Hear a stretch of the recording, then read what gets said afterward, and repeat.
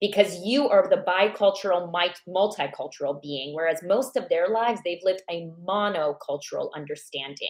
And a lot of immigrants, regardless, is called cultural encapsulation, regardless of how many years they've been here, especially if they've moved to an immigrant enclave, they haven't needed to leave that framework. You're the one that's gone off to college. You're the one navigating, like I said, multitude of identities. So you are going to have a greater perspective. And so you getting out of your own way. As our parents grow older, it can be difficult to guide them through their golden years while still respecting their autonomy and fitting it into our already complex lives. Welcome to the Parent Projects podcast, where our guests share practical wisdom to tackle the issues that impact adult children of aging parents.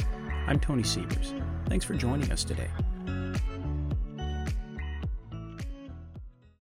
We've had a lot of conversations with folks that come from different angles of the world. And in the United States, one of the most brilliant parts that I love about this country is somewhat of that combination of cultures, where we get to see how other people deal with things and how our cultures look to theirs.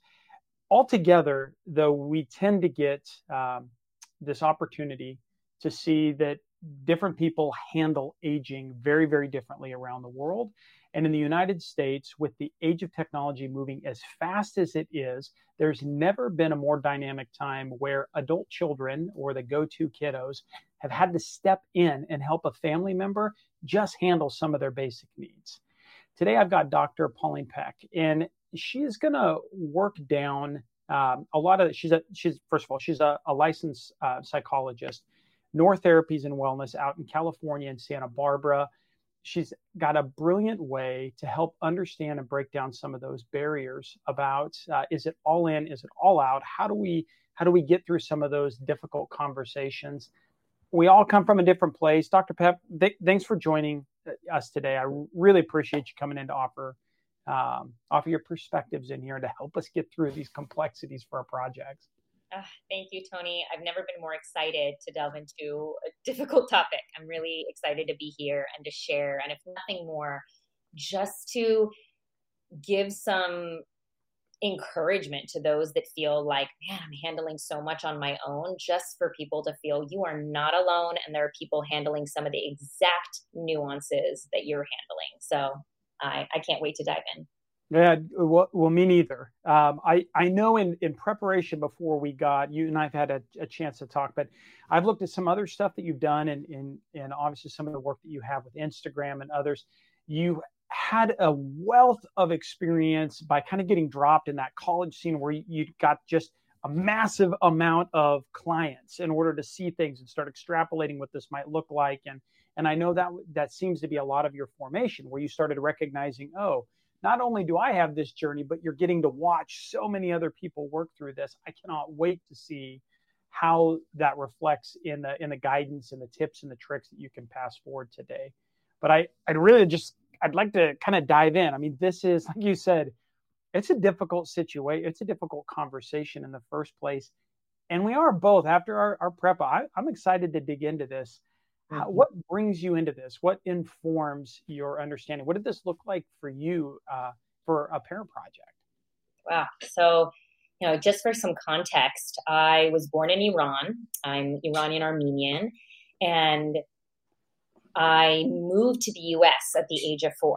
And so I grew up in America, but with this Iranian Armenian family that very much still had ties to both Iran as well as a nonprofit that my dad has run for Armenia for years. And so while I'm kind of growing up in America, that's kind of one culture. I've got this other Iranian culture, this other Armenian culture, ties to 2 other nationalities. It felt like I was doing a tightrope walk of navigating all of these different cultures with their own norms, their own ways of being. And I found myself continuously switching between those. Of course, you don't know how are growing up is any different than others. And it wasn't until college where I was exposed to so much diversity, as well as when I was trying to make sense of myself, that I realized, wow, this is not an experience everybody has.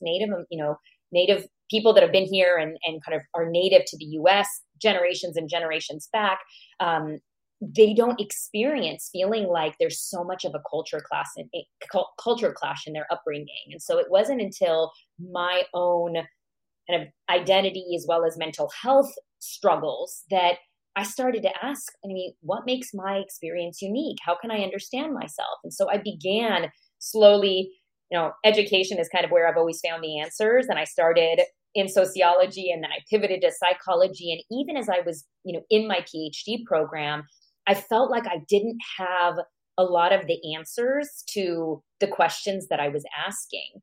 Early in my first grad program, my mom was diagnosed with cancer again, and she'd had it previously. And I was young; I was in junior high, and she chose not to go through with chemotherapy again. And things got really bad, really fast. And so I found myself in my early 20s not having answered a lot of these questions that were beginning to form for me. Who am I? How does my identity shape? How does my culture shape my mental health and how I'm navigating family? Dealing with the parent project, I was definitely not mature enough to deal with. And so it all kind of came together. And the PhD program, like I said, was years later. And I was still trying to figure out, what was that, right? How did my family deal with that? Why did I feel so much pressure? And really always asking the question that I think you always ask when you struggle with something: are other people struggling with this too? Right? Is this a me thing? Is this a phenomenon? Like, what is this? And so it wasn't just my own studies, but it was when it really started applying to clinical work, as I was seeing so many daughters of immigrants, like you said, especially at the college level. I was just seeing so many of my experiences, whether they had been through or were going through a parent project. And I have a little bit more to say about that in a little bit, but I started seeing so much of my story resonate. And I realized, yeah. Did you have other family that was either still back in the East that was like still communicating in? Was that a part? Like, how did your culture play out? Was it a community that you lived within? Was it just what sat within the house? What was it that felt the pressure? What's the totality of that generally, to get a feel for what that might be, if that's even possible? Yeah, I mean, so when my family moved, it was after there'd been a military coup. The entire country had gone into this upheaval, changed governments, and then we were in the middle of a civil war. That's what I was born into. So when we moved, there was no going back, and all of our family at that point had fled. So either to the US, we went to Los Angeles, where my mom's side of the family was, but my dad's side of the family was all in England. And so, on the ground, we had my mom's family, as well as my parents were pastors. So they had the church community around them, but there wasn't anybody back in Iran or even in Armenia that was kind of part of the mix. It was that everybody was out. Yeah. Everybody was out. Everyone was really in LA or my dad's side of the family in England. And it's interesting is, like, regardless of whether your community, I'm putting it in quotes, is right, physical, there is still the psychological pressure of the community at large, which knows no distance. And so I felt it even with this larger, oh my goodness, there are people in England, my dad's side of the family. What will they think?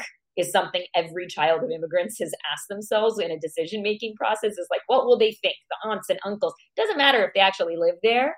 It's just the idea that this larger community, which you grow up hearing, no, don't wear that. You can't look like that. You're an extension of me. You don't say that outside. Don't tell people we're doing that. You continuously, culturally, uphold your family's honor in the face of a spiritual, metaphysical, psychological community, whether they're physically there or whether they're just an embodiment. It's like, it's just ingrained in how you think. Well, and that's, the sense of honor, I think, especially, maybe that would be a great topic for us to start diving into after the first break, when we get into, particularly towards the end of life, two topics that we see resonate, a lot with our parents, and a lot of parent projects around the country are the loss of autonomy, or like legacy. Not sure what legacy is going to happen. Like, they're two of the big drivers that seem to be out there with the parents, both of which could really be at odds with sense of honor. Yeah. And particularly if that's a driving factor of your cultural values, and we're in trying to figure out, well, what does that mean? What are you communicating? What do you share? What do you not share? When can you reach out to somebody outside the group as to inside the group? What can you, like, that has got to be complex. I really, in fact, actually, I think what I like to do, I'm going to jump into here. We're going to take our first break so we can get right back, because I want to get right back into that and have that conversation with Dr. Pauline, Peck. And it is going to be an amazing one. We're going to open up handling some of the cultural sensitivities, helping you be present while caretaking with your family, both respecting all sides of that, but taking care of you. Stay tuned for the Parent Project podcast. We'll be right back right after this. And welcome back to the Parent Projects podcast. Dr. Pauline Peck, thanks so much for joining us out of your Santa Barbara home and your practice. We were just diving in here to handling some of those pressures that might sit on top of us, of the community, of what's acceptable, what's not acceptable. And I kind of started leaning into one of those common problems, which is that sense of honor, maybe being at odds with asking for help or reaching outside, or how you determine what's okay for you not to be able to do, and to call on somebody else to step in to be able to do. I guess maybe we would start with, is there a commonality with that sense of honor that you've seen, or that conflict between what parents do or don't want to share, particularly if they're a family that's maybe first generation or second generation here, where they don't want to go outside the bubble? Is that something that we generally kind of expect and see here in the United States? Yeah, I mean, partly the way that we're talking about it can be understood with survival. If you come into a country that is not built for you, whose systems you don't understand, that already you feel like you're marked as an outsider, it makes sense then to stick to your tribe. When we're afraid, we want to stick to our tribe. And I think that when you feel the system is not for you, or you don't understand it and there's fear, maybe you're here trying to gain citizenship, there's so many different pieces to it, it makes sense to kind of stick together and feel like that's going to be your best bet at survival. And then fast forward to whenever that parent project is coming up, it's the survival mechanism that the family used is at odds with maybe getting more resources, more hands to help, and all these other pieces. And the children of immigrants, they're in this place where they grew up here, partly hearing the survival mechanisms from their family, but also developing new coping mechanisms because they could assimilate in ways. Maybe they could, understand the language. Maybe they've been like me, educated here, higher education here. So met people in college, right? Yeah. Exactly. And so interestingly enough, what I said earlier that I'm going to talk about in a little bit is that it's not usually a new role for the children of immigrants to take on parent projects. Many times they had parent projects their entire lives, translating documents, navigating certain things, saying, hey, this is what this form says, doing certain things like taxes or other big things that a lot of people whose parents grew up knowing the system would never ask of their children because it would be something they could handle on their own. And so I think that, they've had that role for a long time. And then it's like, let's stick together because this is what our parents have known in order to survive this. And so it is quite a clash to figure out, okay, how do we navigate, the real needs that we have and give ourselves as many choices and resources, but how do we do it in a way that doesn't create like a direct clash between us and our parents? And that's where the kind of sophisticated dance begins. Is that a dance of, it sounds like maybe a dance of privacy? Or is that oversimplification of kind of that issue? Well, if you think about the reason that family members, first and foremost, they'll say, you can think about honor in a number of different ways. Honor is a value. And when we're talking values, the possibilities for how to enact that value are multifaceted. And so then you've got to think, I also want to honor my family. And yet my parents also want to be honored. We don't know that these two are at odds with one another. The value is the same. The particulars might be different. So then if we go back to a lot of times family wanting that privacy because it is like that survival mindset, hunker down, don't go outside, there's not trust. What do your parents need? they need reassurance. So a way to navigate that is to, what I talk about a lot is the translation.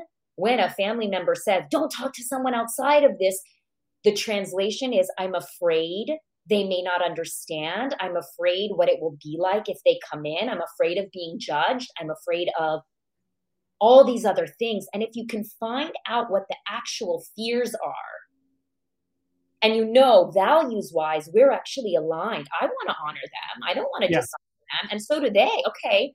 Right. Then you might say, what are their particular fears, which takes kind of slowing down, taking note of your own activation. Like, of course I want to honor you. You want to kind of go back and you go, wait a second.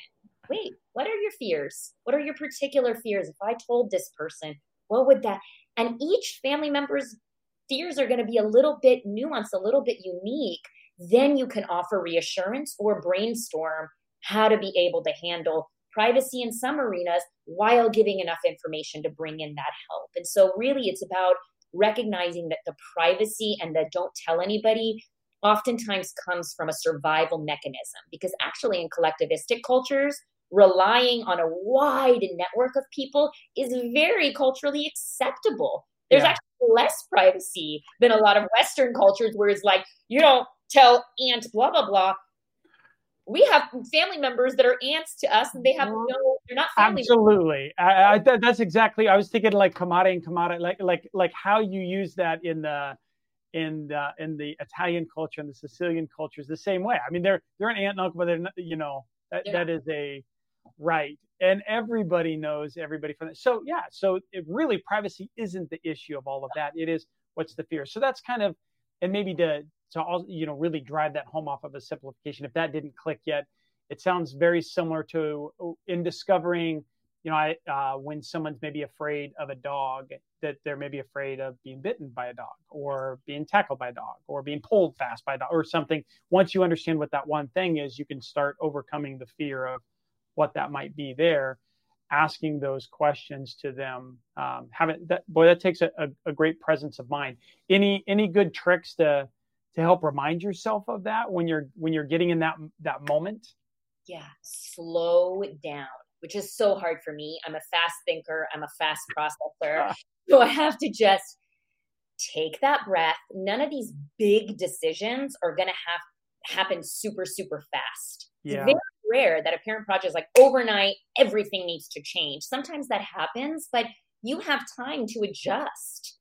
Right? Even care, there's a way to slow it down. Usually, unless you're in the life or death situation right in that moment, you don't have to respond immediately. So taking a breath and not responding from your automatic, going back to we want the same things. They want to be honored.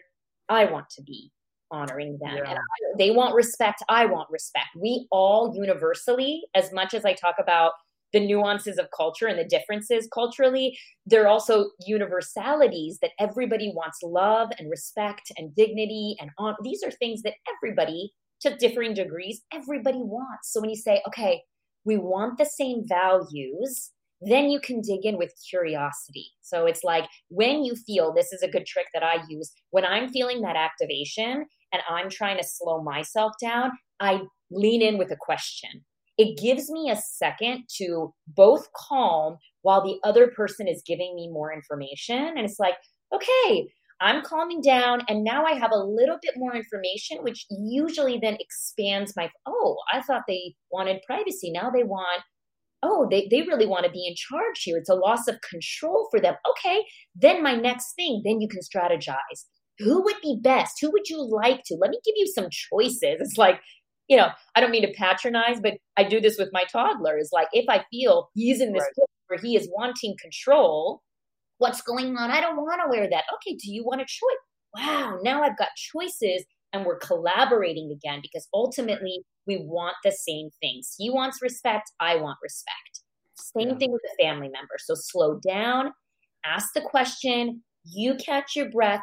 When you hear more from what's going on, then you'll actually have the next steps, which takes not scripting these things completely by yourself. It requires you to be present and be strategizing as you're taking in the information. So you might say, okay, so for you, this is what's important. You're paraphrasing. It might seem like, okay, why am I slowing down so much? But you will notice that that kind of slowing down, reframing, paraphrasing. Did I get that correct, mom and dad?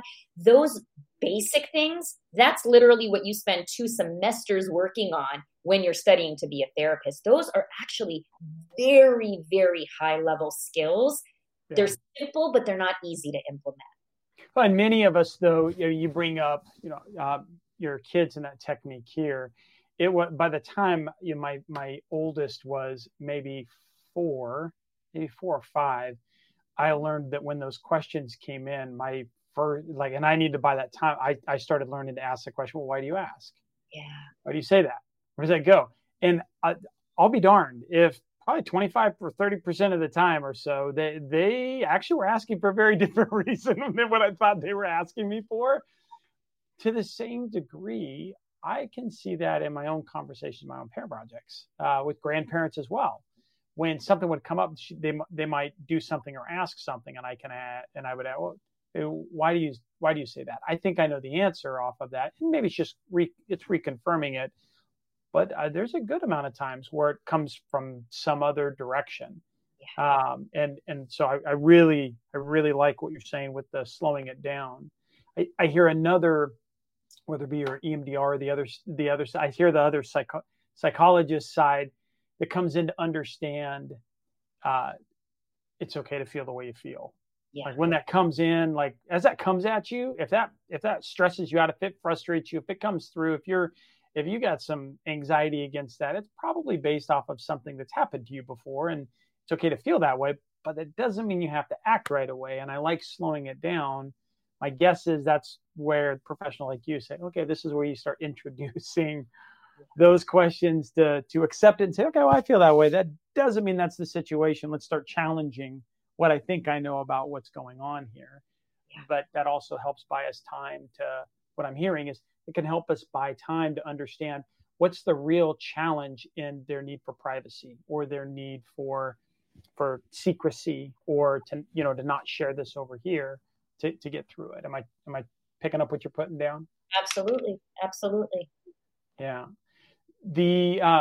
Okay. So once you've got that, you've heard those objections that come through. You've been able to rephrase that. You've collected yourself. I also, from what we've seen in the parent projects too, very rarely is it life and death at every single moment. But oh my gosh, does it feel that way? Yeah. When it starts going through. One thing to touch, you talked about talking a lot, especially with daughters that are working through. Men and women seem to handle like that conversation of fixing something a little bit differently, right? Just in our human condition, it seems like we're as men, when something's coming down, we're immediately trying to solve the problem.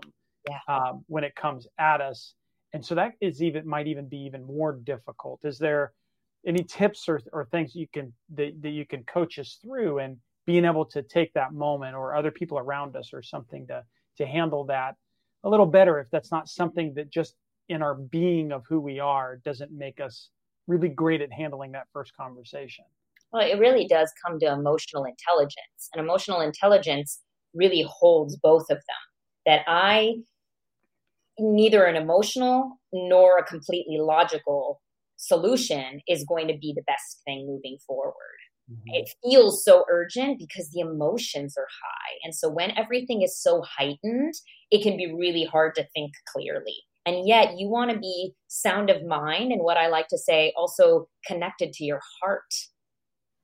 And those two coming together are what you're going to have as a kind of optimal toolkit for navigating arguably multiple layers of difficulty here.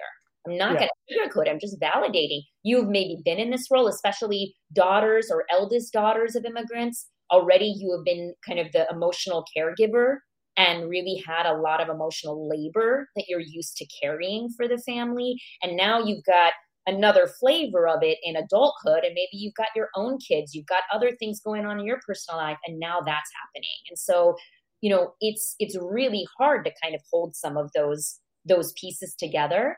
And what I like to say is, if you have, let's say, like in my family, 2 girls, 1 boy, if you've got differences, sometimes family members, when they get into something like this, want everybody to be on the same page.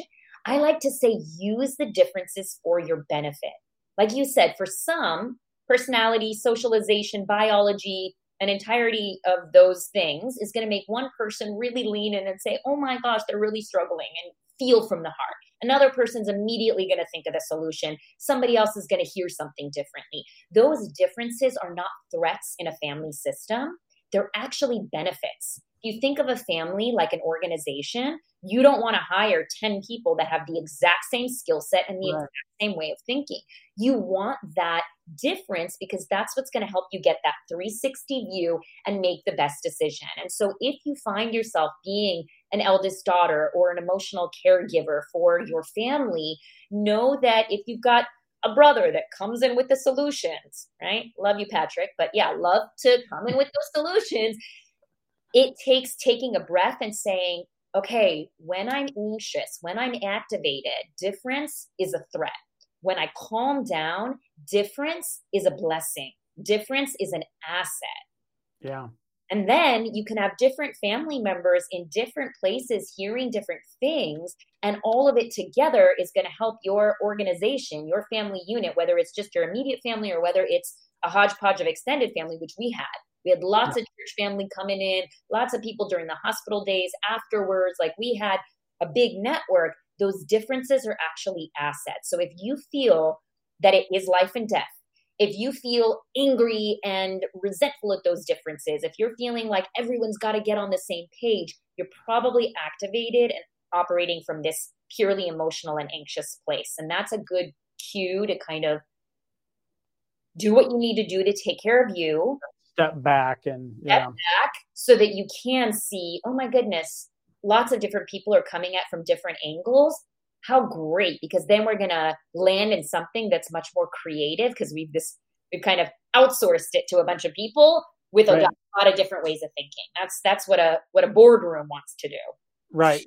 Okay. So therein also might lie something that can be unique into working your way through those intercultural families or communities, or even migrant communities, where you've got a large group of people that play other roles in mom and dad's life. And as maybe you're the next generation, and that doesn't look the same way for how your experience has been, right? You've gone off to college and you've got friends that you've got a network, but you might not share the same types of things, or because you didn't rely on them when you first came here, or to that degree.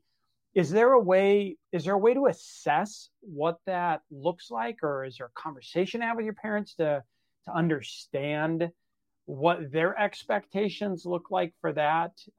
It kind of feels like you're building an airplane while flying it in some cases, right? There's no roadmap, and it's about having direct conversations about culture. I always say culture is like water to a fish. You don't know that these are expectations that are any different than what somebody else expects. You don't even know how to name them. It's just what is. Yeah. Culture is what is.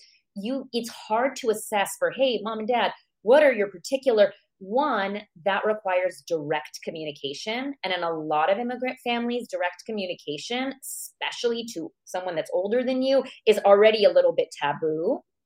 And then the second is asking somebody, what's your framework? Whereas like, I don't know, just the framework I've always seen the world through. It's hard to articulate that. One way of kind of navigating that is you as the adult child knowing that you are seeing things differently than they are. And it sounds simplistic, but it's you recognizing the culture. Rather than asking them about the culture, you recognize.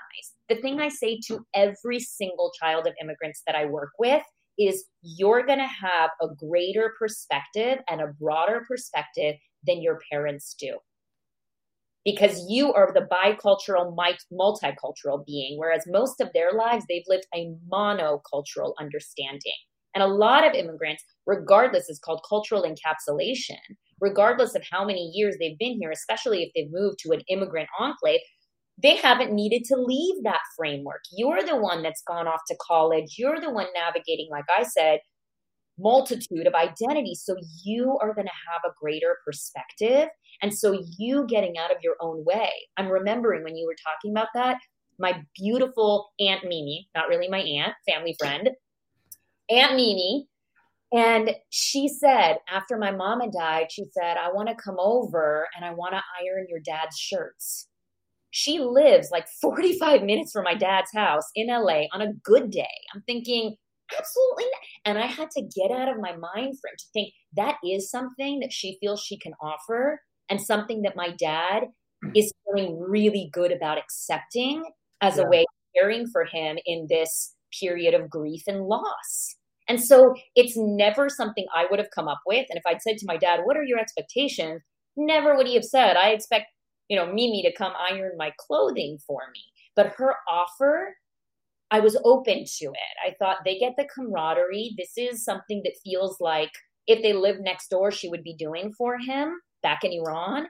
Of course, it feels culturally normative. That for me feels like, oh, I would never have come up with that. So I think that I can offer is know that your ideas are not going to be their ideas and allow for the ideas of the greater community to come in and bounce them around and see, is there a way to honor it? Because your community may step up and say certain things. Or if your family does say, hey, I really would like someone to help with this, then you can get creative. But sometimes it's hard for them to articulate those expectations directly because they've just grown up seeing it done. Oh, that's what you do when a family gets sick. That's what you do when you're going through really tough times.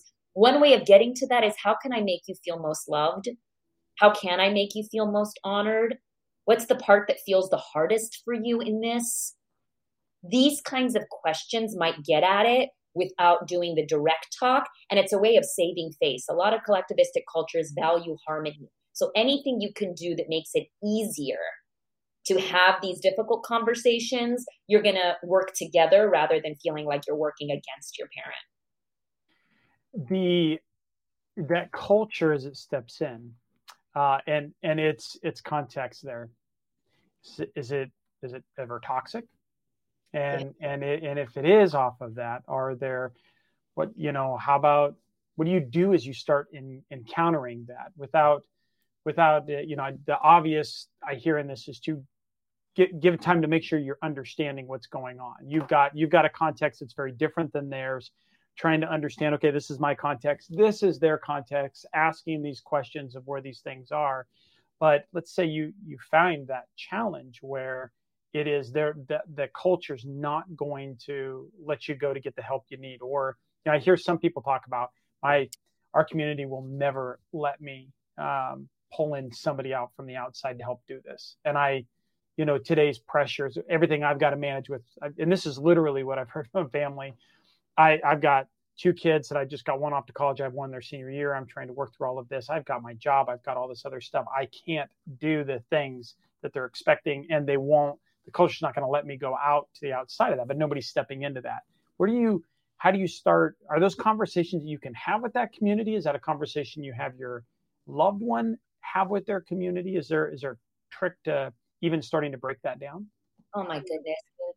So individualized. Okay. Because it's I'm going to give an answer to some of this, but I will say that there's no roadmap for that. And I think you know best. Trust whether you are able to effectively have some of those conversations. I've known children of immigrants who can say to their parents, hey, look, on one hand, you want all of this done. On the other hand, I can't do it and we don't want help. You don't want to go outside the family. What do we do? And just open it up as a question. And then there can be brainstorming. And others whose family can't talk like that. And so I would say trust in your gut, your intuition. Can a conversation like this happen? And if it can't, it's not the only pathway to moving forward. I think there is no way to have every single member happy in the exact way that they imagined. And so I will say, take some of the pressure, even if you're feeling it from the outside, off of yourself to figure it all out seamlessly and perfectly. The children of immigrants oftentimes feel like it's their job to meld these culture Yeah. classes, and you can't. I mean, that's Right. when you get up, you pluck yourself out of your community of origin where everybody thinks in a similar fashion, given the diversity, but in a similar fashion, has grown up similarly, and they're able to age there with all their community around. That's very different than being plucked out, being disrupted with your family trajectory and development, and doing later life in a different country. You are not going to be able to solve that gap. That gap exists, and your family may have very big feelings about that.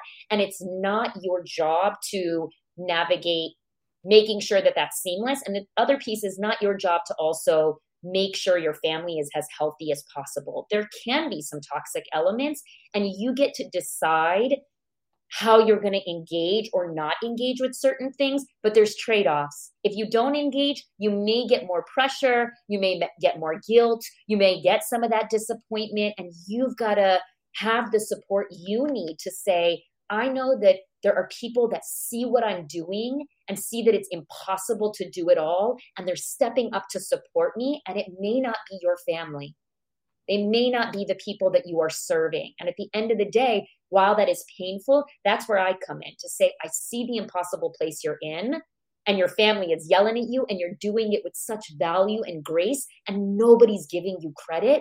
You're learning to draw your boundaries. You're learning to act with integrity. You're operating with emotional intelligence. And sometimes your family is not going to be able to see that in the same way. Yeah. And that's a grief, but it's also a reality. Right. I mean, you look, even Christ went home. No, it was thankless. Nobody was going to respect it. But there is, I think that's things are moving so quickly. You get removed from a situation and you tend to recall the fondness of what that is. And I can just see all too often, even the memory of, whoa, what this would have been like back there is all like rainbows and unicorns. Like, it's not. There's a reason everybody left. Like, there's a reason that things fell apart. And that's not even thinking about just the realistic, I guess, the situation that we really have here with aging. One of the, I don't know that we talk a lot about this, but it's one of the driving factors in why I think we see so many families, like adult children, stepping into this, is that societies in general have been moving very, very quickly in technology, and they've been adopting technology at this rapid scale. And there wasn't a lot of thought into age-friendly technology adaptation. We had banks like 4 or 5 years ago that jumped into, well, you're going to have to get your statements via email, right? If you're going to do this business off of that. But I know that the last thing I wanted my grandmother at that time to do was get in front of a computer where everybody was attacking her, and where she was falling susceptible to fraud. And these things were happening. Like, that was like the one place I really didn't want to go, and she didn't want to go, and she couldn't pick that up. That divide is a real thing. And so as perfect as we think things may be, and the pressures that the community puts on us of, well, it would have been like this, or it should come from that, just being real about the situation. This is hard because technology's taken off, and we've adopted it in so many different ways that we've really left an age group in the dust. It hasn't been designed for them. I do believe we'll right that ship. I do think that over the course, with baby boomers especially being so insistent about things working well for them and how things work for them, I think they're going to demand that technology take into account their ability to use it as they get older. But the generation right now, 70 plus, there's a high likelihood that this is hard because there are things they just can't do for themselves that they used to do or would have been able to do in the last generation. And then add that, like you said, add that to the culture shift, right? You move here in your 30s, 40s, and now you're starting over where maybe there's oftentimes a loss of prestige. My grandfather was a renowned dentist, and then all of a sudden, nothing, right? Yeah. I think there's also that piece. And so the power tool that you have and it doesn't feel like a gift that I'm about to give you, you're like, what? I have to do that? Is compassion. When it feels so frustrating, when you're feeling squeezed and pressurized with all of the things that you said you've got to do with your family, emerging family, and now your parent project, it can feel like you want understanding. Don't they understand? And yet you may never get understanding because your parents actually have not lived that. If you're a child of immigrants, they've never had that demand, plus the technology piece that you're adding in a different country. They can't relate. They literally cannot relate. So they're not going to understand. You're going to understand them more than they understand you. Your power tool that unlocks so much is compassion. I had a friend who worked, in an inpatient kind of setup, and she said there'd be patients that would get upset and angry, and the worst thing you can do is come in with a calm down. You're going to get activated. She would say, yeah, you are really upset. And I would match their tone, and I would get right in and do what in therapy we call joining. You join them. When you join someone, you say, I get it. Mom and dad, you are growing up. Now you need dialysis. Oh my gosh, you're thinking about how it would have been better in Iran. Oh my goodness, tell me about what neighbors would have been around. You would have had all that help. The bank was right next door. You knew the father of the bank. Oh my goodness, that would have been easy for you. See how I am not saying, don't you understand that now I've got to take on your digital banking on top of all the other roles I already play? Versus jumping in with compassion. It is devastating to be navigating what is scary for all of us. I mean, Freud talked about death anxiety is like, we all share that in common, regardless of where you come from culturally speaking. Everybody got some of that anxiety. It's partly literally the source of many anxieties. And here they are navigating that in a foreign place with these rose-colored glasses, with the cultural encapsulation, thinking about what it would have been like. I remember when my grandmother was in a nursing home and she passed away a few years ago. I was very close to her. And when she would get into these, oh my gosh, and you don't visit and nobody visits and I would say, tell me about what it would have been like.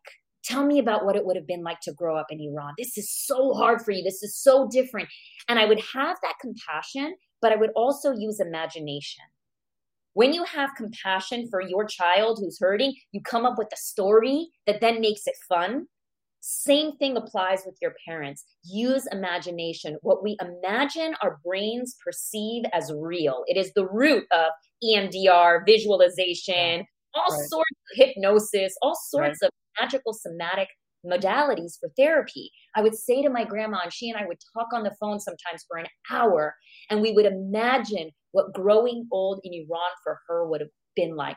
And some of those conversations, I could get teary-eyed about that because they were so sweet for me to see this parallel life that she may have had, probably not in the same way she's imagining, but it's almost like a gift that I can give her rather than sitting on the phone and rattling off to her all the reasons why me with a young family can't come see her and why she's in a nursing home. It's like, don't rationalize. Compassion and empathy are going to be your key tools for navigating that. And that does not mean you have no boundaries. You say, this is so hard that all of us can't visit. You grew up at a time where everybody was visiting grandma. This is so different. I can't visit right now. I really wish that I could. And I look forward to seeing you next month at that visit that I planned. I can hold that boundary, but not rationalize, not try to snap her into some sense in her and tell her about technology. Right. Don't you understand how hard my life is and where we have to, that's just life. It's get into this historical why life is hard for a lot of people your generation. That's going to miss her. Yeah. At the root, I can bring compassion, and I've let go that my grandmother is going to understand my world now. It's like, I barely understand my world, and I went to grad school 3 times. I'm still wrapping my mind around my own world. My aging grandmother is not going to be able to understand that. Yeah.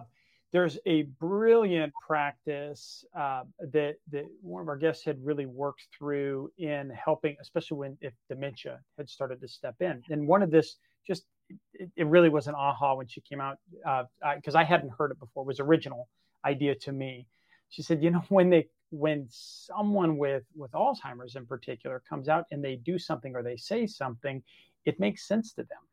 Yeah. Someplace, somewhere, it makes sense to them. They could be out, mowing the lawn with a toy, and it makes sense to them. So when you go to approach that, and I mention this because this is, I think, an epitome of empathy, of putting that into play from this perspective. So when you go to approach that and they're doing it, not what are you doing? Why would you do that? Or getting embarrassed against that. But it is understanding, well, okay, if that made sense to me, if that thing that they were doing, if I was doing that and that made sense to me there, what would I want to hear next? Yeah. Where would I want to go? And the application of that, that's an extreme, right? And that's not something all of us will have to deal with. Many of us, unfortunately, will deal with some level of that. But I think there's an application there. If you're having a hard time grasping the empathy there, you don't understand where they're coming from, or you're just not sensing they're grabbing on from that. Being able to just take a moment into yourself and say, okay, if this did make sense to me, this crazy statement and this expectation they're throwing down, what would I want to hear in that moment? And maybe start at that element of just to chip away at it, just to show that we're on the same team here. Yeah. I'm here with you. It's validation. It's being seen when you are accurately seen, when you're not judged, when you're accepted. That non-judgmental, curious, open, validating stance in and of itself is healing. So when you start a conversation from there, there's lots of different ways to navigate it. I will say that in order to have that kind of presence and in order to give that level of compassion, you have to take care of yourself because it requires energy. It's not our knee-jerk reaction. And so just like a parent of a young family, just like when I was religiously going to the gym and taking time away from my family, even in the throes of my mom being in the hospital and the aftermath of my dad and multiple physical surgeries, mental health things that went on. You taking care of yourself is not a luxury. It's a necessity for those moments because it requires energy. It requires, okay, it makes sense to them, and another layer, and it requires like getting into your body. And if your body is tense, underslept, over-caffeinated, you're literally living at the edges, it's going to be really difficult to do that. Another additional piece I will say is it is so important to find your community, not the community that your parents are going to be embedded in, hopefully. And everybody now with globalization, people go all over. Some people don't have that larger community. And so I want to make that clear. But I will say you need your people. I have my fellow daughters of immigrants who I can call. And I went through something with my family this past weekend. I had two women I knew I could call and who could resonate. Different Middle Eastern families, but they know what I'm talking about and they can resonate and they can just see things in a way that I don't have to explain. And because your parents are not going to be able to understand and you're going to be giving more than you receive, especially if you've had some neglected childhood needs coming up too, you need that support of the self-care, of the time away from that system, as well as people who understand and see things as you do, because that resonance is like giving you fuel to be able to do some of the higher level order stuff we've been talking about in today's episode. That is I think a brilliant landing against that. That tribe, in fact, we're going to take our last break here. And when we come back from that, I think that's how I want to really land this plane, is that little bit of the tribe that's around you. Some of these other safeguards that you can have, they're going to help shore you up. We've uncapped or we've uncovered and worked through a lot today with Dr. Pauline Peck over just being present while caretaking, how to work in honoring the culture, not getting stuck, of letting yourself go or having to be one way or the other. Stay tuned when we come back from this message with our sponsors, and we are going to just land this plane, bring it home, and talk about things you can do just in reinforcing all these messages we've had. Stay tuned. Parent Projects Podcast will be back right after this. And back to the Parent Projects Podcast. Thanks for joining us. We've got Dr. Pauline Peck that's joining us in adding some context to how it is that we'll find you someplace here. There you are.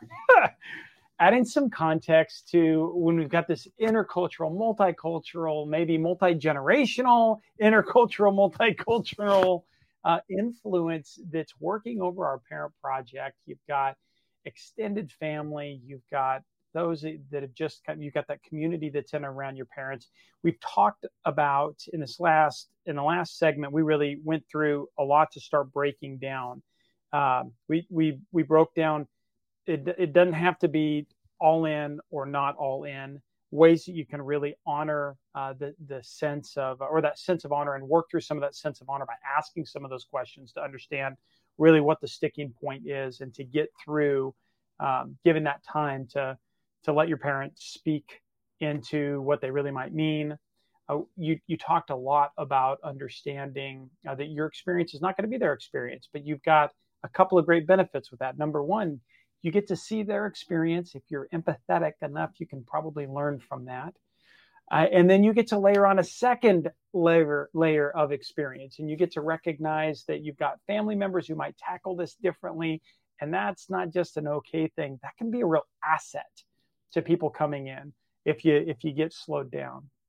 You talked about not taking or being easy on yourself and understanding how to hold those healthy boundaries in where things are at, and how oftentimes slowing things down instead of trying to push back how you feel or where this is, taking time to open up and ask questions allows you the time to process yourself, to be okay, and to let them continue to voice to where it's got to be, and then find a place to move together into mutual respect, and in some cases maybe learn a little along the way of what maybe some of their fears and those losses were, or what they thought the expectations would have been that they've missed, or that's changed so much in their life from where they've been to where they're going. How am I doing so far? How do we do off the notes? Yeah, this is great. As you're talking, I'm thinking this is optimal, and we're human, which means imperfect. And as long as you're striving towards this, it's enough. Nobody's going to hit it. I do not hit it perfectly. This past weekend, when I got into a family thing, we're talking about my dad's house, and he's 70 and he's getting this. I didn't deal with it perfectly. And I do this for a living. And I say that because it is so important. As children of immigrants, we already have perfectionism, partly because our parents want us to meld those two pieces that will never quite go. And they want us to succeed in a way that will make every sacrifice they've made worth it. They've got these big fantasies. And many children of immigrants just step in and think, okay, I guess I got to just be. And this is one area where either by choice or by crisis, perfectionism is not going to work for you. And I encourage you, I invite you to begin the work of self-compassionately feeling good enough as you strive toward these things to guide you. And that, I think, is going to be crucial, as well as, like you said, making sure you've got people in your life who understand the impossible task and can resonate in ways that maybe somebody whose parents have already set up their what's going to happen when I'm older, are fine with the living, in a nursing home and never going to give you grief about that, and understand you got the families. Like, those people might be supportive in other in other ways, but you need people who understand the particulars of the immigrant experience and some of the expectations, because their family has some level of that too. And that resonance is so critical for being able to navigate what is really, really difficult. And we talked a lot about parents' fear and how that comes out in certain rigidities, and your fear is going to be there too. It's hard to see your parents. It was so hard for me to see my mom progress. It was hard to see my dad and how he was going to navigate a new life. It was hard to see. It's still hard to see how my family is different than I thought it would be. So if there's anything to be said of this, is that there's all that coming up for you too. So whether it's leaning on friends and supports, whether it's getting professional support, even if your community tells you that's not okay. I clearly exist, and I didn't grow up with a model for psychologist. So finding a psychologist of color, a psychologist who's a child of immigrants, we have more of these voices coming out to say our particulars matter. And if you have somebody that as a therapist can understand, that's going to be another layer of having that support feel nourishing to you. But it is impossible to do this without that layer and community of support. Yeah. And it's also, it's not a realistic expectation to put on ourselves. I remember hearing one of our guests talk through, you might do this to maybe 4 times in your life. If you've got your mom and dad and your spouse's parents, you're not going to be great at it. Like just the expectation of knocking it out of the park isn't a real expectation. I love that you say strive. I mean, I know that from the time we coach young men and women, you don't have to be perfect. Just striving. That like strive for where you're going. Know what it is that you want, and not for a perfection off of that, but strive to be doing the best of where you can, and recognizing that you feel the way you feel because you've had real experiences in life. It's a real human condition. It's okay to feel that way. Give yourself that. I love giving yourself that tribe also, where I don't have to explain why I feel the way I feel about my parent in this multicultural situation, because my tribe are people who already have that in the background. So now we can kind of get to the crux of that, or I can on the fly be able to ask someone how they might have handled that a little bit differently, and it gives me that time to trust. I love having a network that way. Anyways, any networks or things that you can think of, where do you point people into a direction of let's say you're having a hard time connecting in or finding that community that's maybe of people that understand that. Is there any obvious places to go out, or maybe not obvious places to go out and look for help? This is a new, like I said, this is a new thing. My Instagram started because I didn't see much of that out there. And so my account is a great place to go. There are other accounts that are out there that, that are for the children of immigrants, and really are speaking about some of these particulars of how our mental health is impacted by having to navigate things that someone that, has had generations here in America isn't doing it in the same way. I run a book club monthly where we talk about identity issues. And even if it's not particular to parent projects all the time, just even bringing in, the way my mental health is impacted by being in this bicultural experience, even just that offers some resonance. And we choose a book that has to do with the experiences of the children of immigrants. And so those are a couple places that online and digital communities are really big, because this is frankly pretty new, right? This enclave saying we need some particular support because the way that we're taught to set boundaries or to be with our family members, the white models or the Western models don't quite seem to fit, like the direct communication piece or setting boundaries in this way. How might we do it differently? I've even actually got a course that is all about boundary setting with immigrant parents. And so the fact that I'm hopeful that I'm adding to these voices, and online social media places are opening up now. I'd say that digital resources exist for this type of thing. Highly valuable, especially with, as we talked about, the acceleration of technology gaps that are just throwing a lot of that 50 to 65-year-old group, and even younger in a lot of cases, especially as you mentioned, for multicultural families where it's just a part of grandkids taking care of grandparents, and then vice versa, or having that influence or that impact at a younger age. Absolutely encouraging people to get involved. Even if your parent projects hasn't quite kicked off yet, start building that community. Know where you're going to lean. At least over the course of the next 10 to 15 years here in the United States, I can just continue to see need for it. And really, I think the country's blessed that people like you, Pauline, have stepped up and have started opening up those conversations and that dialogue. And I know we are absolutely blessed to have you on the show today. Thanks so much for joining us and sharing your time, talents, and treasures. I so appreciate this and what you're doing. I mean, this is just probably so encouraging to people that are listening and feeling afraid and overwhelmed and feeling like, oh my goodness, this is a lot to take on. Just the fact that you are offering them hope and bringing in people to encourage them and keep them going, it makes me feel really good that I was able to offer the little bit that I was today. Well, thanks be to God. And thank you again for joining us. Thanks.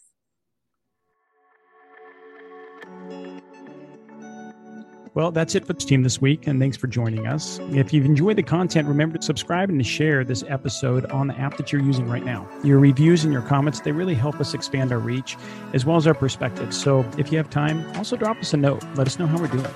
For tips and tools to clarify your parent project, simplify communication with your stakeholders, and verify the professionals that you choose, you can find us on YouTube, follow us on Instagram and Facebook. Thanks again for trusting us. Until our next episode, behold and be held. Thank you for listening to this Parent Projects podcast production. To access our show notes, resources, or forums, join us on your favorite social media platform or go to parentprojects.com. This show is for informational and educational purposes only.